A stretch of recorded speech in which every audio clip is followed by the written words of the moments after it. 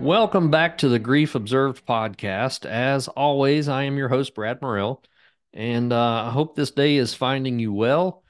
I want to give a few updates to my listeners and say thank you, first of all. And we've crossed over that 2,500 download in just like 2 months, just a little over 2 months. And last month alone was 1,500 downloads, and that's just surprising to me. It's crazy, and I just thank you for tuning in.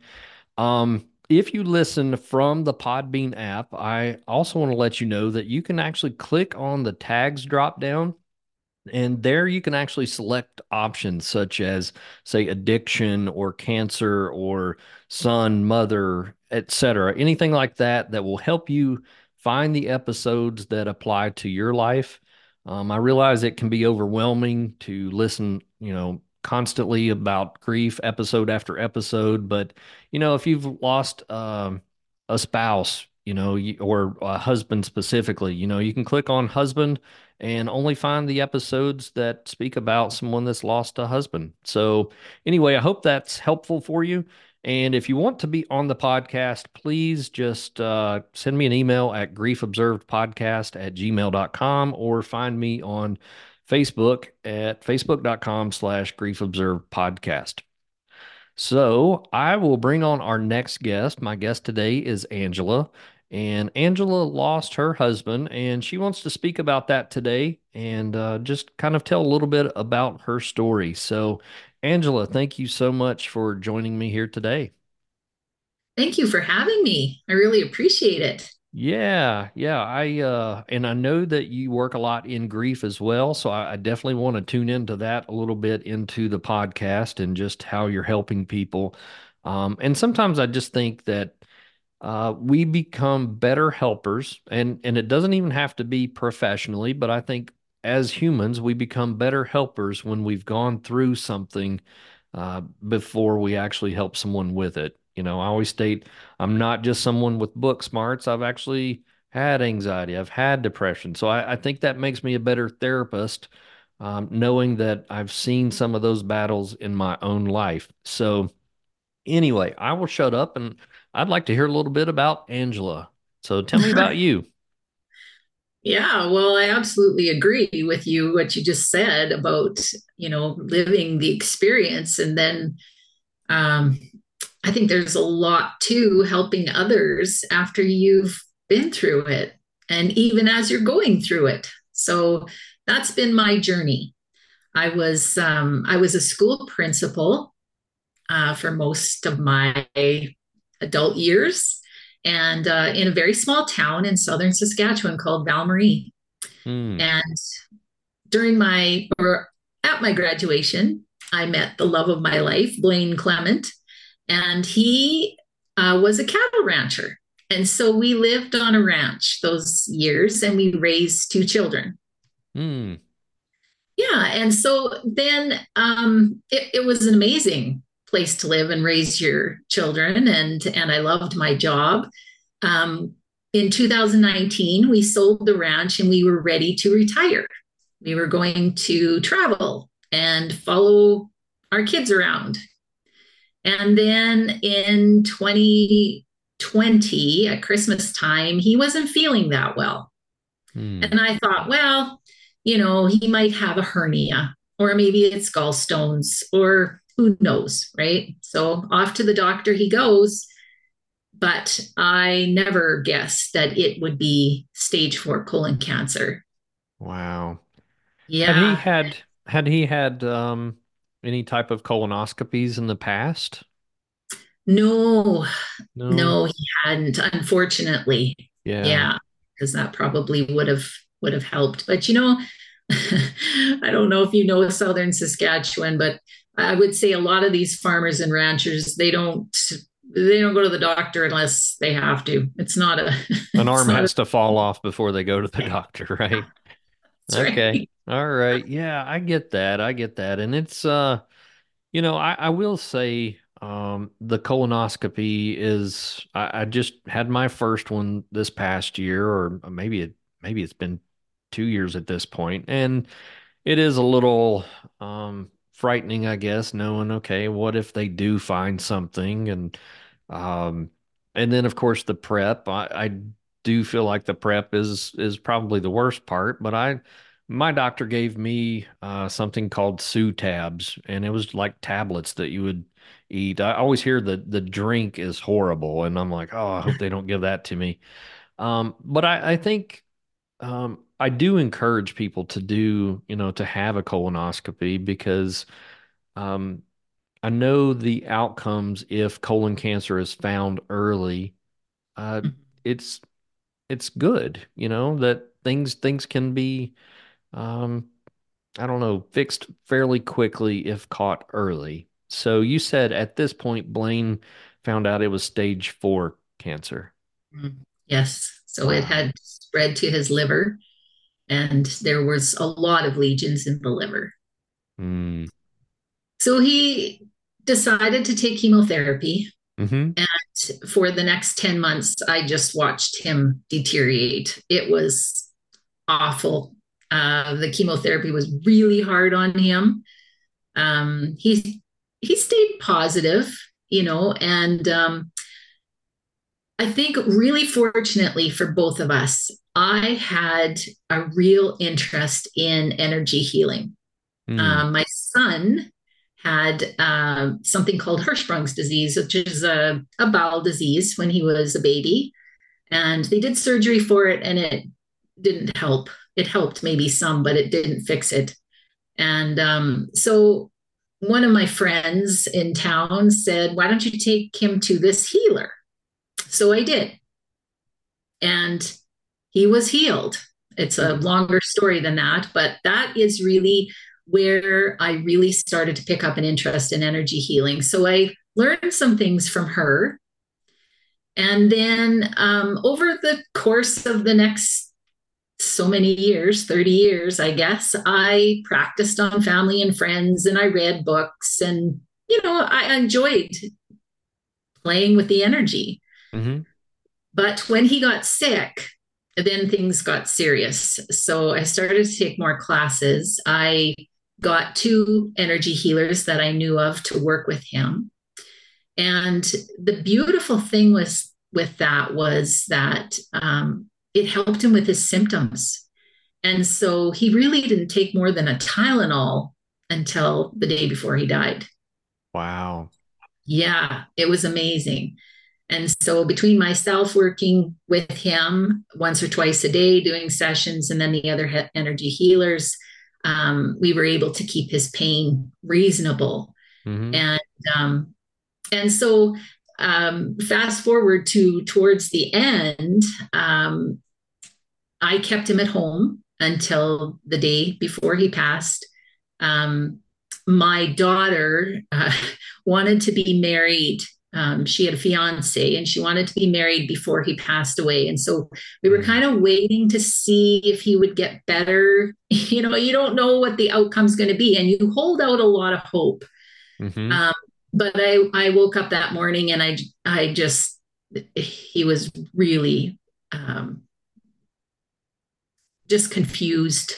And you could tell he was just kind of going in and out of consciousness. And so I phoned my daughter in law, thank goodness, she's a nurse. And she came and said, "Yeah, we've got a day, maybe 2."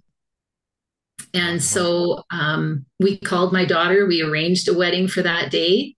By supper time, just after supper, they were married.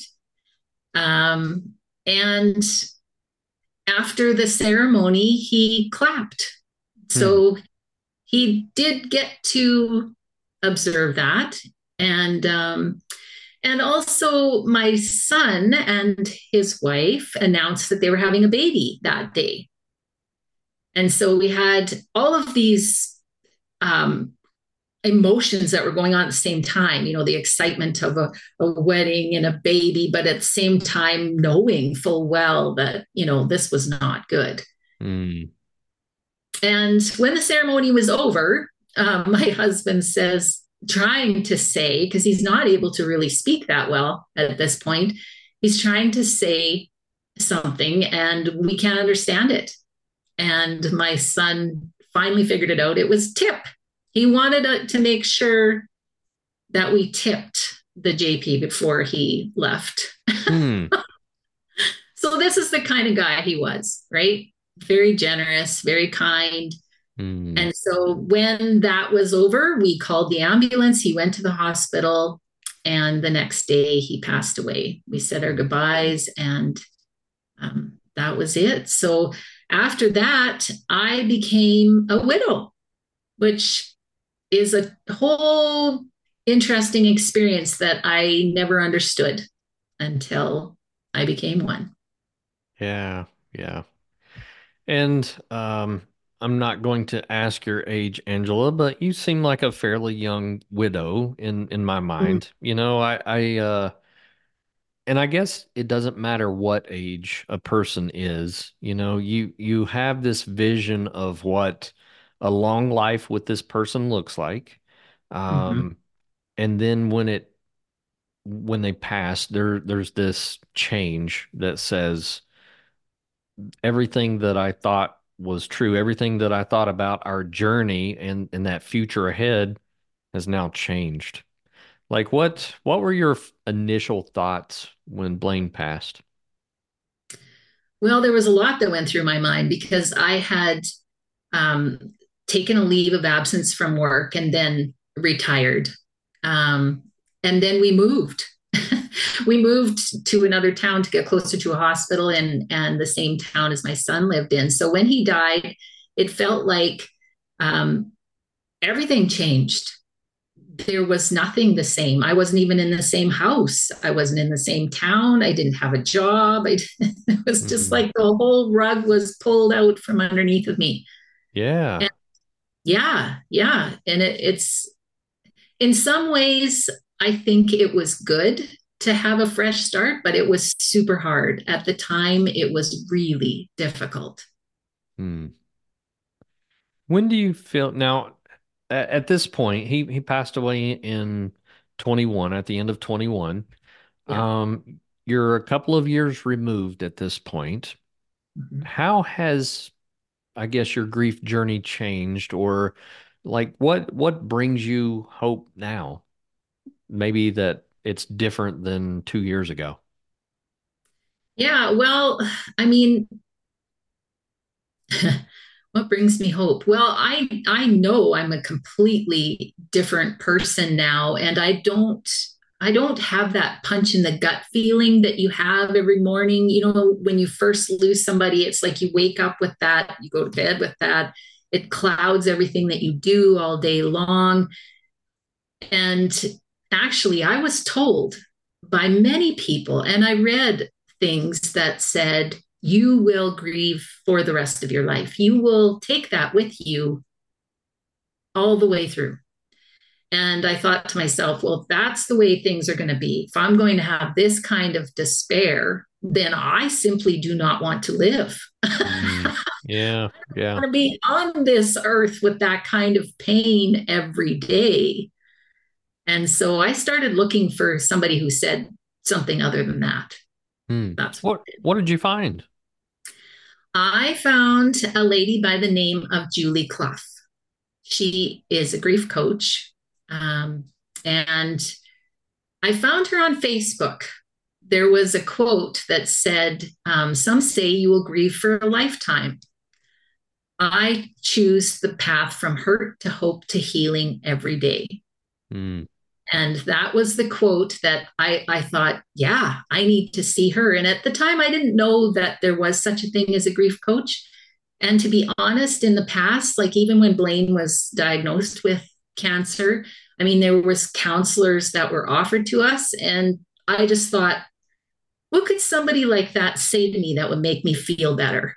Hmm. You know, he's still sick, so you can't help me. And Yeah. and so, that kind of attitude.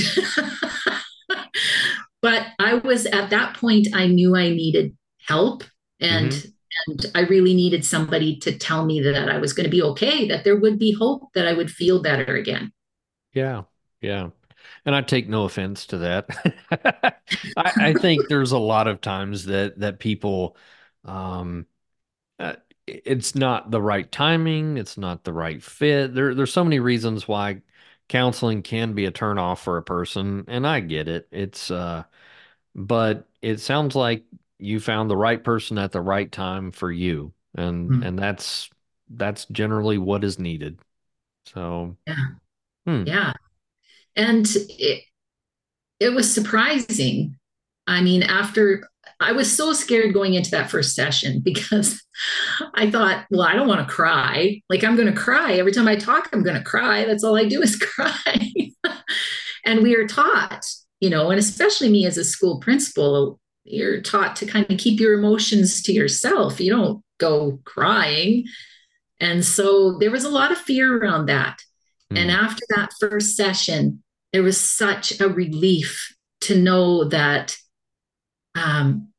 this, she could help me and that I could get through this. And it was okay to cry. I mean, I think that was the biggest message, maybe, out of them all. yeah, yeah.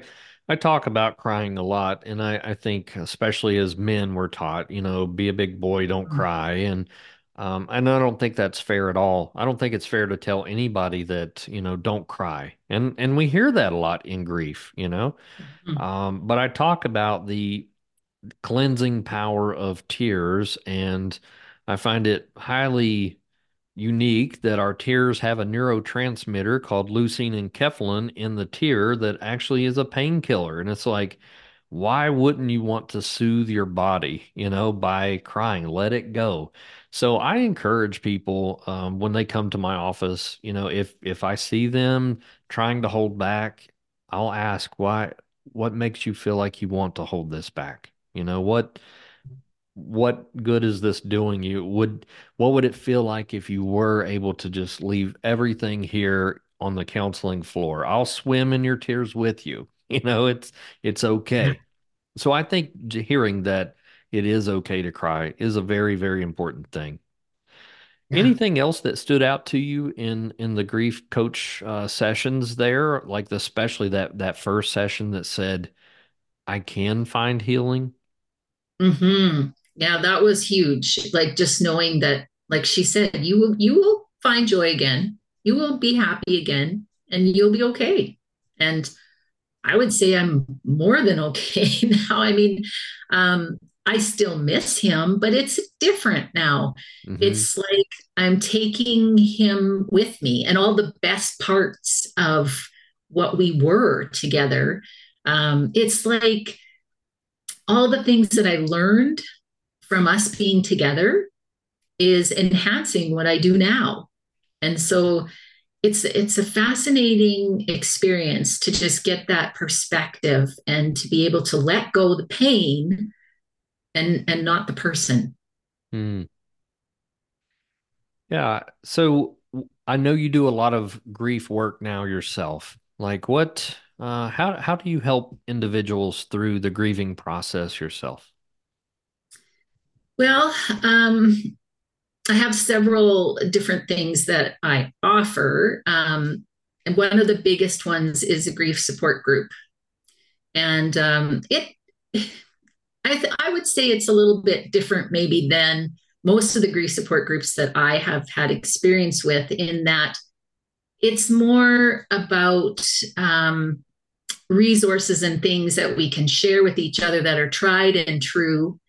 And also, we talk a lot about our relationship with our loved one that carries on Mm, uh, continually, right? So that messages that we get from them, what it's like in the afterlife, those kinds of discussions are what happen at these support groups, and people love it, and it's supporting each other and having that kind of community and being able to have that conversation with somebody who understands.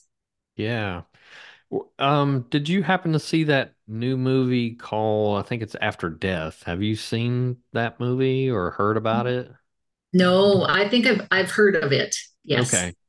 Yeah, Yeah. it's like a documentary, and I keep threatening to watch it, and so far I've not done that. I need to do that. take the time to watch it because I think there are a lot of different thoughts about afterlife, what happens, and of course, I know a lot of that is ingrained into someone's religious beliefs or spiritual beliefs, and so there's many ideas, but I like the thought of being able to share those things in a group. And um, how do you ensure that, I guess, there's no judgment for different belief systems in those groups?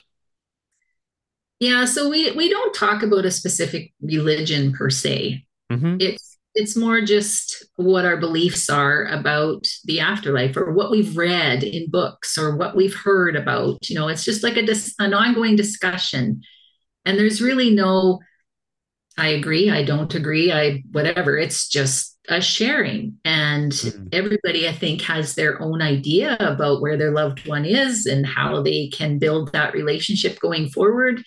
And everybody's comfortable in a different way. And it's all okay. It's all Yeah. good. Yeah, I think there's lots of ideas. There's some people that believe, like you state, the connection continues throughout life. There's some people it feels like I'm completely removed from that individual or that relationship.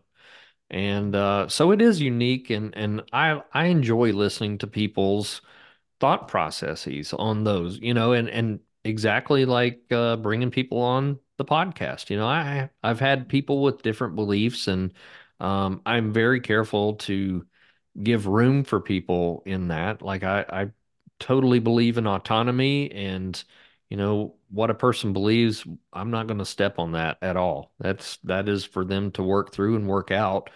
So I like the idea of a group that says, share your idea and, share some resources and let's just be together and figure out a way forward, and again, it's not, you're not going to get over or through, a death. It's just you move forward.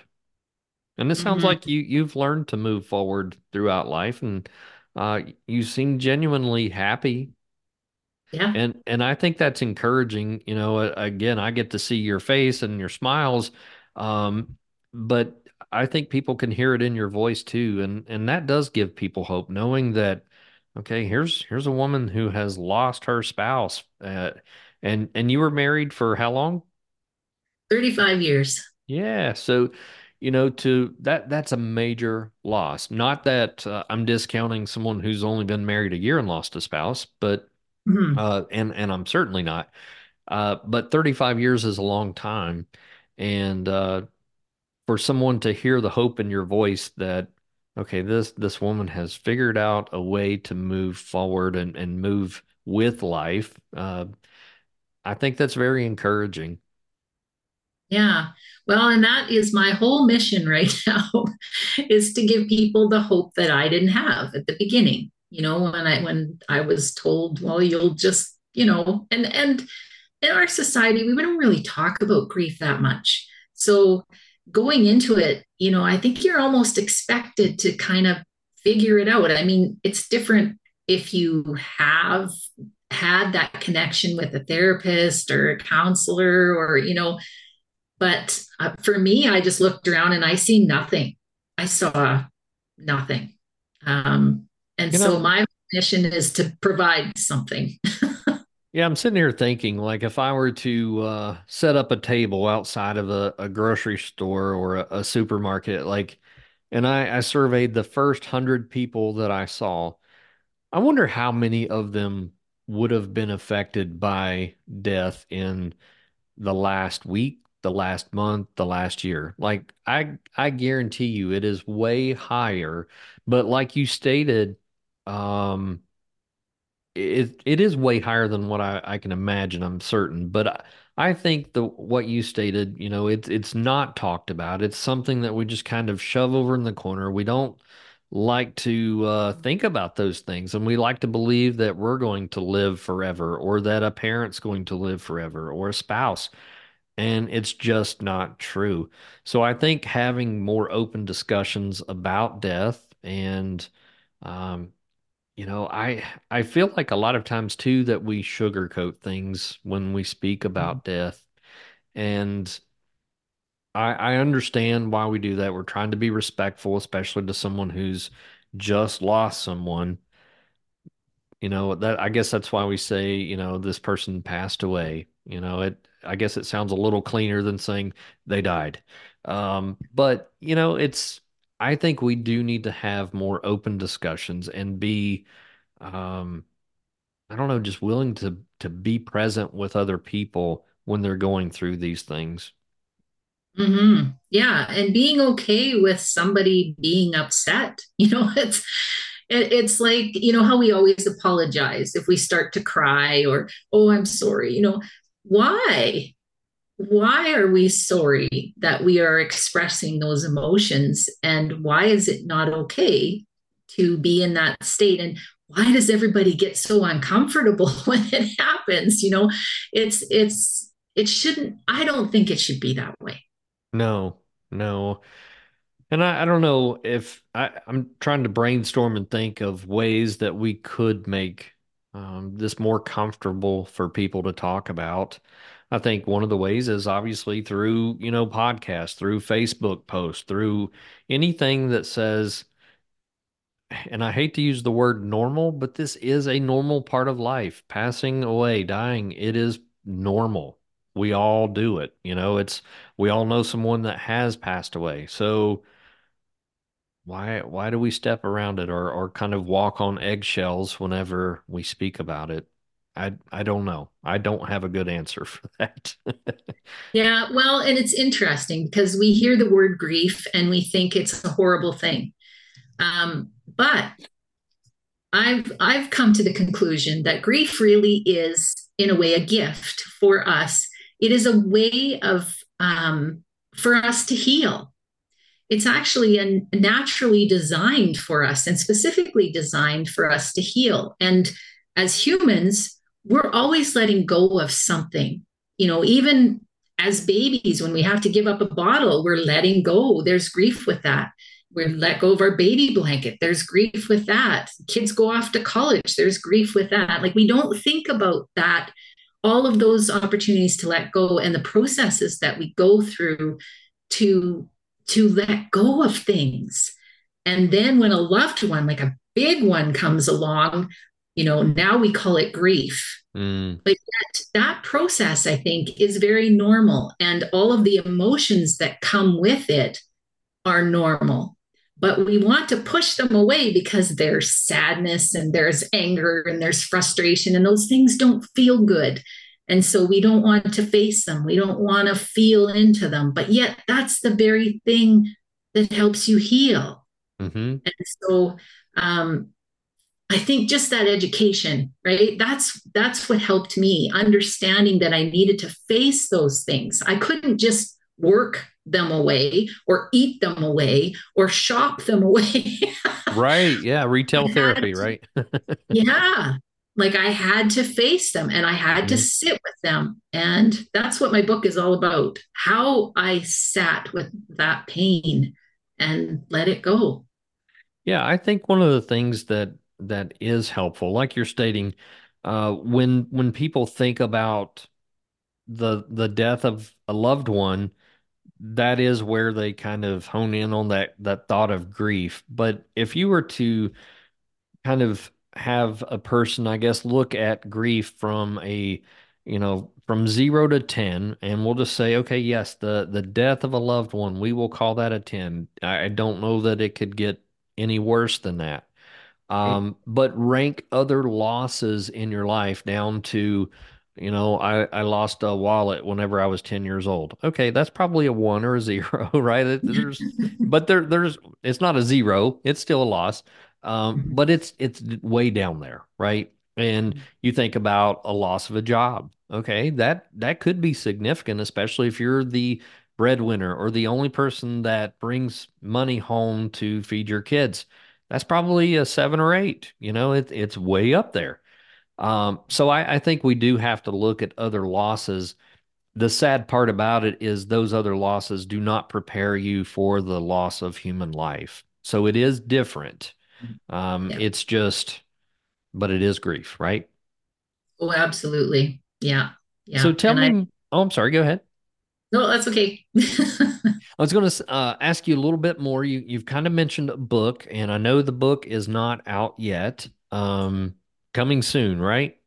Coming soon. I'm hoping by the end of the year. Okay. Yeah.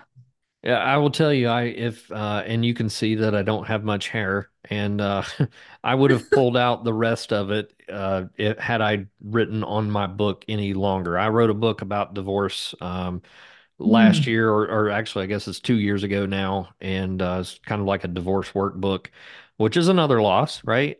Um, Yeah. but just the writing process, oh my goodness, I feel for you. I really do. But it is so rewarding when you have that copy in hand. So tell me more about what this book, you don't have to give away all the details, so you keep people No. hooked to read later. But what are some things about the book that are important to you? Well, it's called Awakening Through Grief. So I really see my grief process was an awakening process, awakening to who I truly am, to my own spirituality. And I think, it's a big reason why I'm doing as well as I am today. Hmm. Uh, but I had a lot of support and I had a lot of people that helped me through, and a lot of energy healers and coaches. And so when I write in this book, it is all about that process. It's all about how I faced the pain, how I had the supports that I had. I give exercises and things that I use to help me get through kind of that daily pain. Um, and I write a lot about, just my story. It's really a memoir, but it's teaching, because I'm a teacher. Yeah, Imagine that. But it's teaching people, um, a way to get through. excellent. Mhm. Have you been writing this for a while, or is this something fairly new for you? Well, I started last summer actually writing it, and I finished it for my husband's birthday, October 27th. I finished the manuscript. And then I've been working with an editor, and I have an agent now. And so I'm just waiting to see who's going to publish this book. Yeah, yeah. Wow. Yeah. Yeah, I chose the self-publishing option just because I didn't want to deal with what you're probably going through now. So, but yeah, bless you. That's awesome that you have the courage and strength to publish a book. Well, it's therapeutic, I It feel. is. Writing is really important, or it was a really important part of my process. I did not consider myself a writer. But after I wrote some blogs and I journaled, and I started to realize how powerful it was to get my words down and then to share it with other people, because I found out it was helpful for Mhm. people. And so then it was like, okay, this works for me. And so I'm going to keep doing it, and I'm going to keep sharing with others. Good for you. Good for you. Are there still moments where you find grief kind of sneaking up on you? Oh, yeah. Yeah. It's interesting. The last big one was I went to Agribition, which is like a big exposition for farm, animals and machinery. And I don't have as many of those kinds of experiences anymore. But so they're farther and fewer between, and so I didn't expect Yeah. anything. I went to this exhibition, and I enjoyed everything. I loved seeing all this stuff. My husband and I used to go together. And then somewhere on the way home, it just hit me that I hadn't grieved the loss of the life that I had, that ranching life, the farm life, living on the farm, having the cows, all of that. I hadn't grieved it yet. And so Mm, it hit me like out of the blue. But I had all the tools. I knew what to do with it. I knew what was happening. I knew, and I just sat with it. And sometimes it takes, a few hours. Sometimes it takes a couple days for it to release. But then I find once it's released, then I feel better and Hmm. it's all good. Yeah.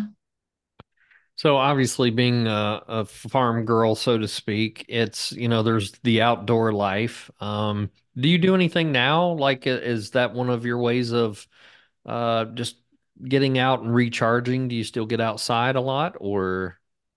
Yeah, actually, I spend as much time in nature as I possibly can. Mhm. I did that all my life. Like as a teacher in the summer, I would go to this place. It's called Cypress Hills Park, and there's big pine trees there, which is crazy for Saskatchewan because we're all prairie grass. There's not many trees here.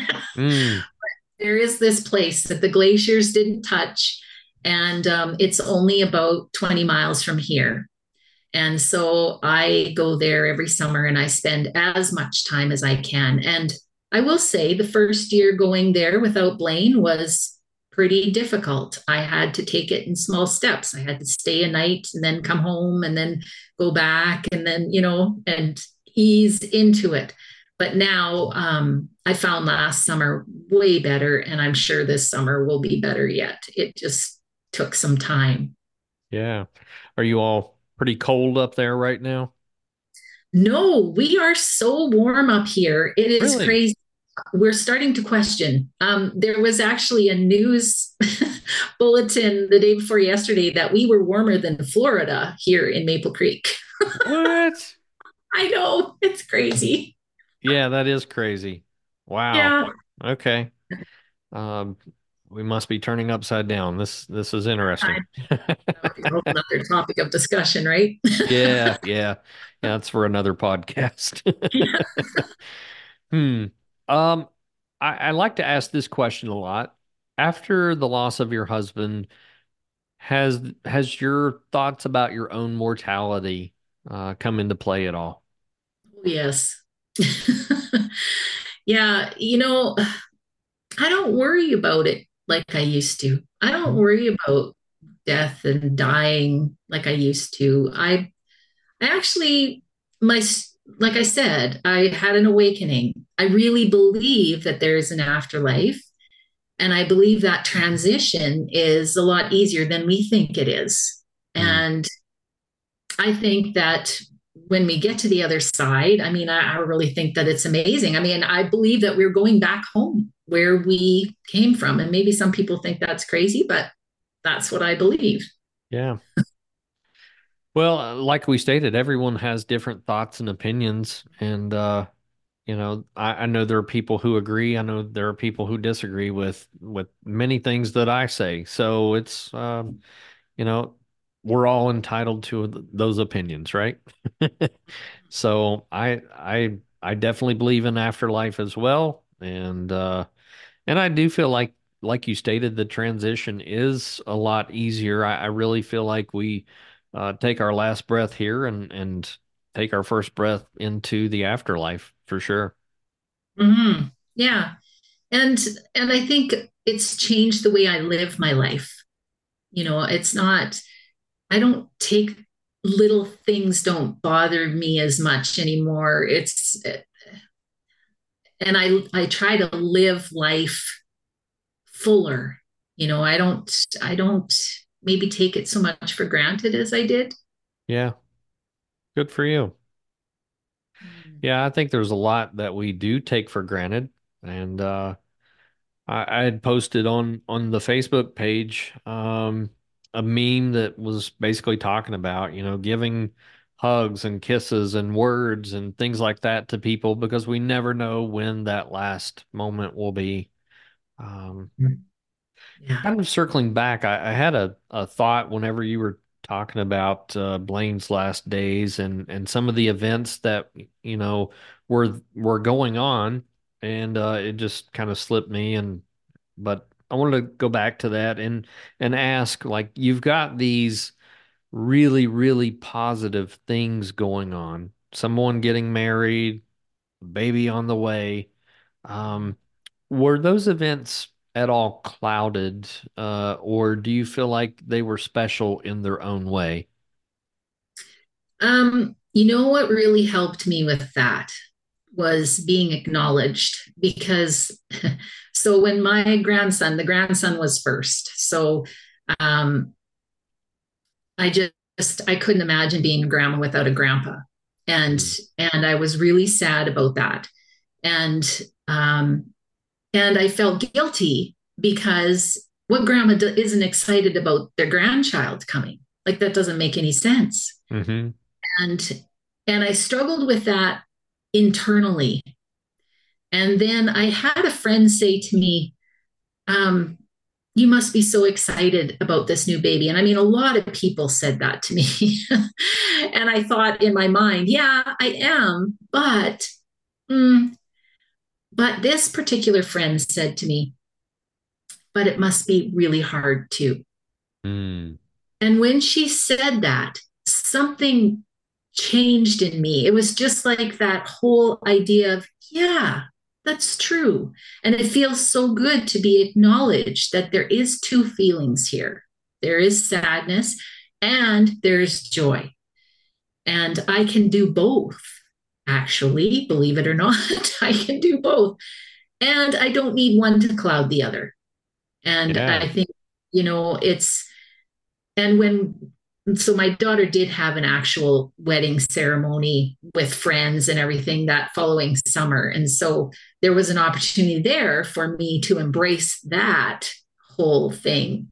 And it was a huge celebration because my son-in-law, I didn't tell you this, but while my husband was going through chemo, he was diagnosed with lymphoma. Wow. So they actually did chemotherapy together for a few sessions. And it was a horrendous year. Like when I look back, I think we had to put our dog down. He was like 15 years.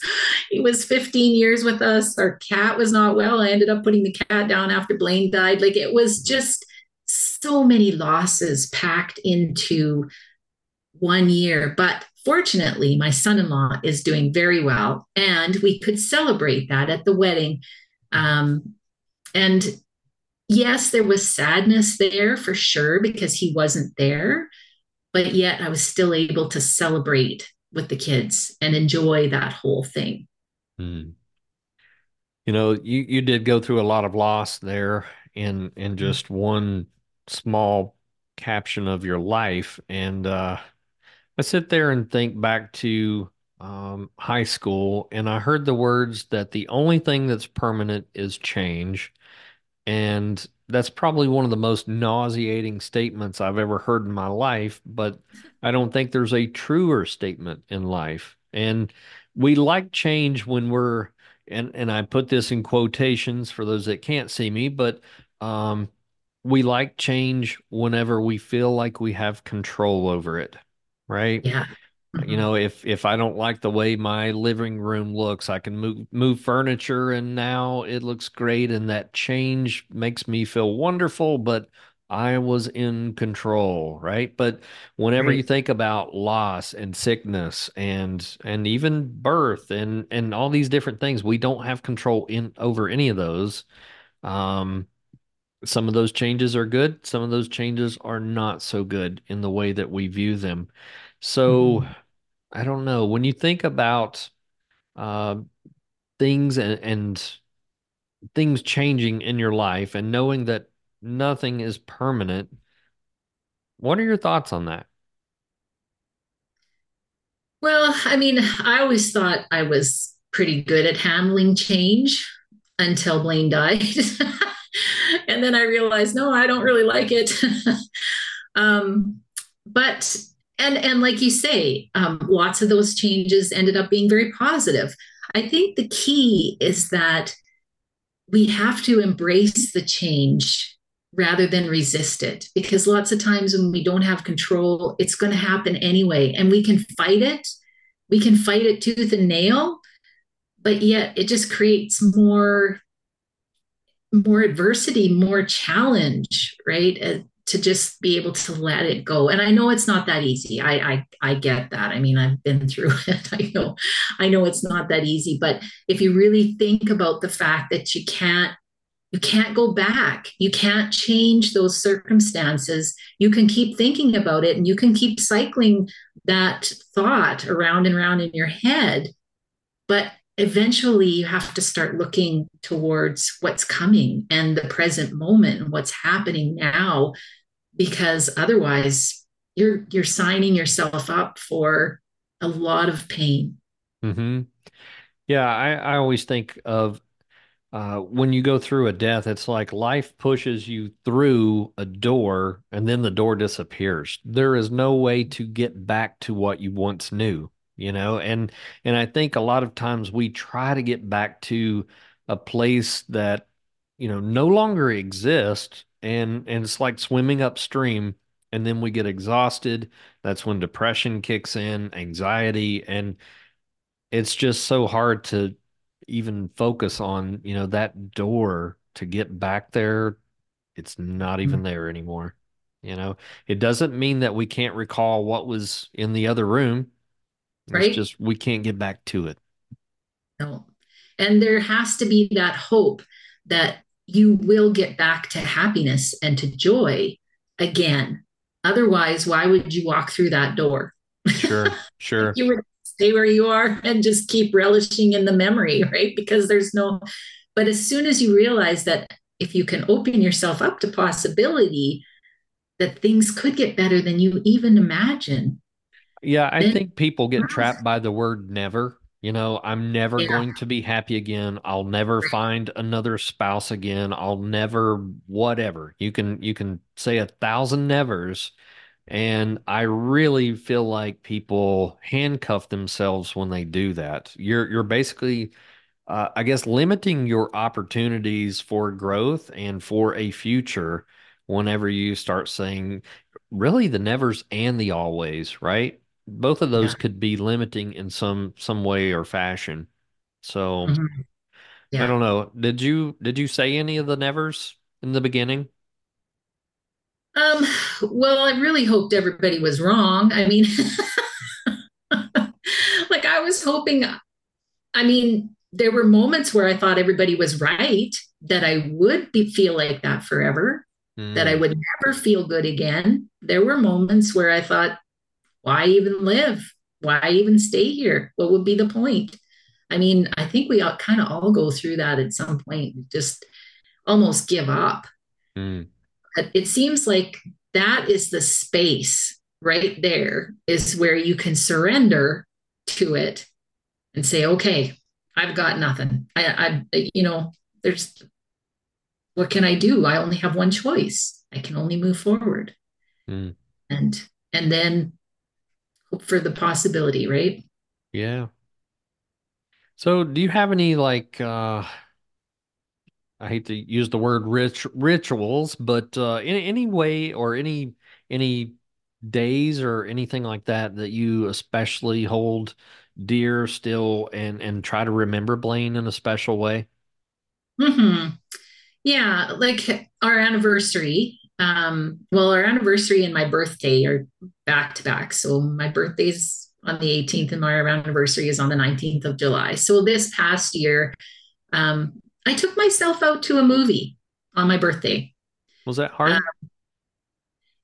Not as hard as I thought it was going to be. I thought, oh my goodness, this could be really bad. But I had gone with the kids once. So I did have that kind of scaffolding. Mm-hmm. And so when I went, I just thought, you know what, he loved movies. There was nothing he loved better than to go to a show and have popcorn and sit and watch a movie. And I picked a movie I would like to watch because we didn't have the same taste in movies. So I went to a lot of his sci-fi or whatever. But so I picked a comedy and I actually enjoyed it. Like I would do that again. Now, I caveat that I had some scaffolding and I Mm-hmm. thought a lot about it first and I prepared myself in case, it didn't go well. But I'm kind of that girl that wants to have that experience and maybe rip the band-aid off quick, get the pain over with so that I can start to enjoy some of these things that we used to enjoy before again. And I think Well, I just had an interview with Mary Frances O'Connor. I don't know if you know her, but she's a neuro. Yes. Yes, Yeah. I have I actually sent her an email and I have not heard back, but I would absolutely love to have her on this podcast. Yeah. Yeah. Um I'm going to show you, people can't see it, but look right here, The Grieving Brain. Yes. So Grieving. that is one of my favorite books ever, seriously. Yes. So if you And know her personally, tell her to contact me. for sure. Yeah. And she talks about how the brain has to relearn, right? Yes. So I have to relearn how to go to the movies by myself. And the only way that my brain can do that is if I experience it.